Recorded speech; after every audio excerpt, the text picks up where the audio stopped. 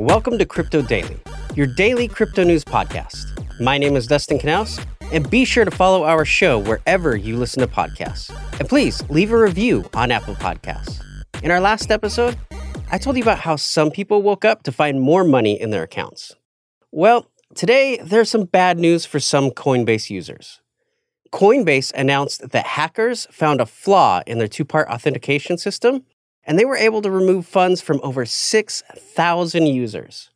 Well, the good news, though, is that Coinbase is taking responsibility, and they promise to reimburse everyone who was affected by the hack. So keep an eye on your accounts. I checked mine, and I'm okay, which is all that really matters. Last episode, I also discussed how China's ban really isn't a problem for us. And as it turns out, Edward Snowden agrees.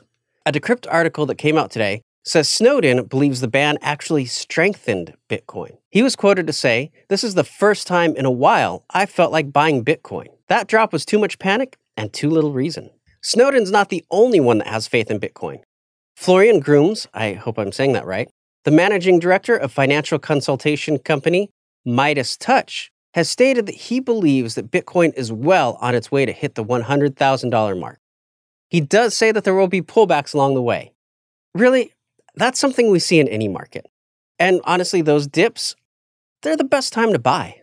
In the Ethereum world, JP Morgan has recently come out with a report that institutions are favoring Ethereum over Bitcoin. A Crypto Compares report also suggests that Grayscale's Ethereum Trust was the most traded digital asset product in September.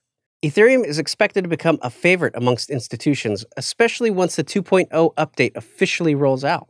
That would move the Ethereum from a proof of work to a proof of stake. That rollout is expected to happen sometime in 2022, assuming it doesn't get pushed back again. Well, if you know someone who feels confused about crypto wallets but really wants to invest, a Vancouver-based crypto mining company, Hive Blockchain, has reported that in their first quarter, they saw a large profit. They went from $1.8 to $18.6 million.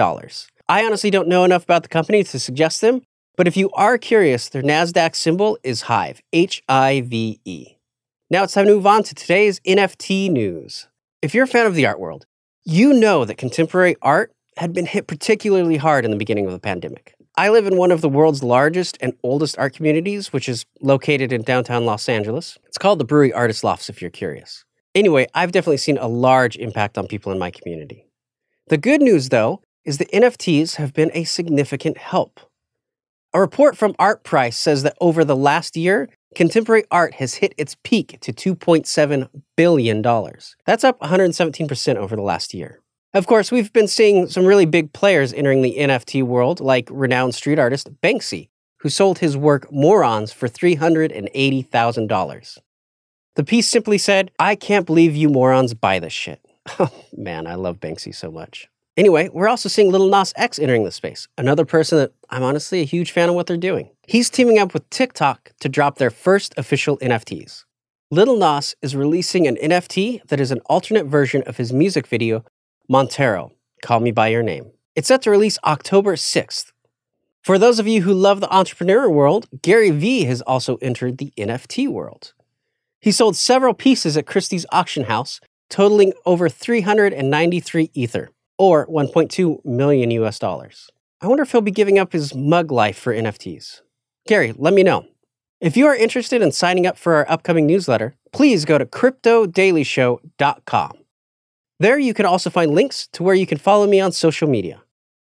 Please follow our show wherever you listen to podcasts and leave a review on Apple Podcasts.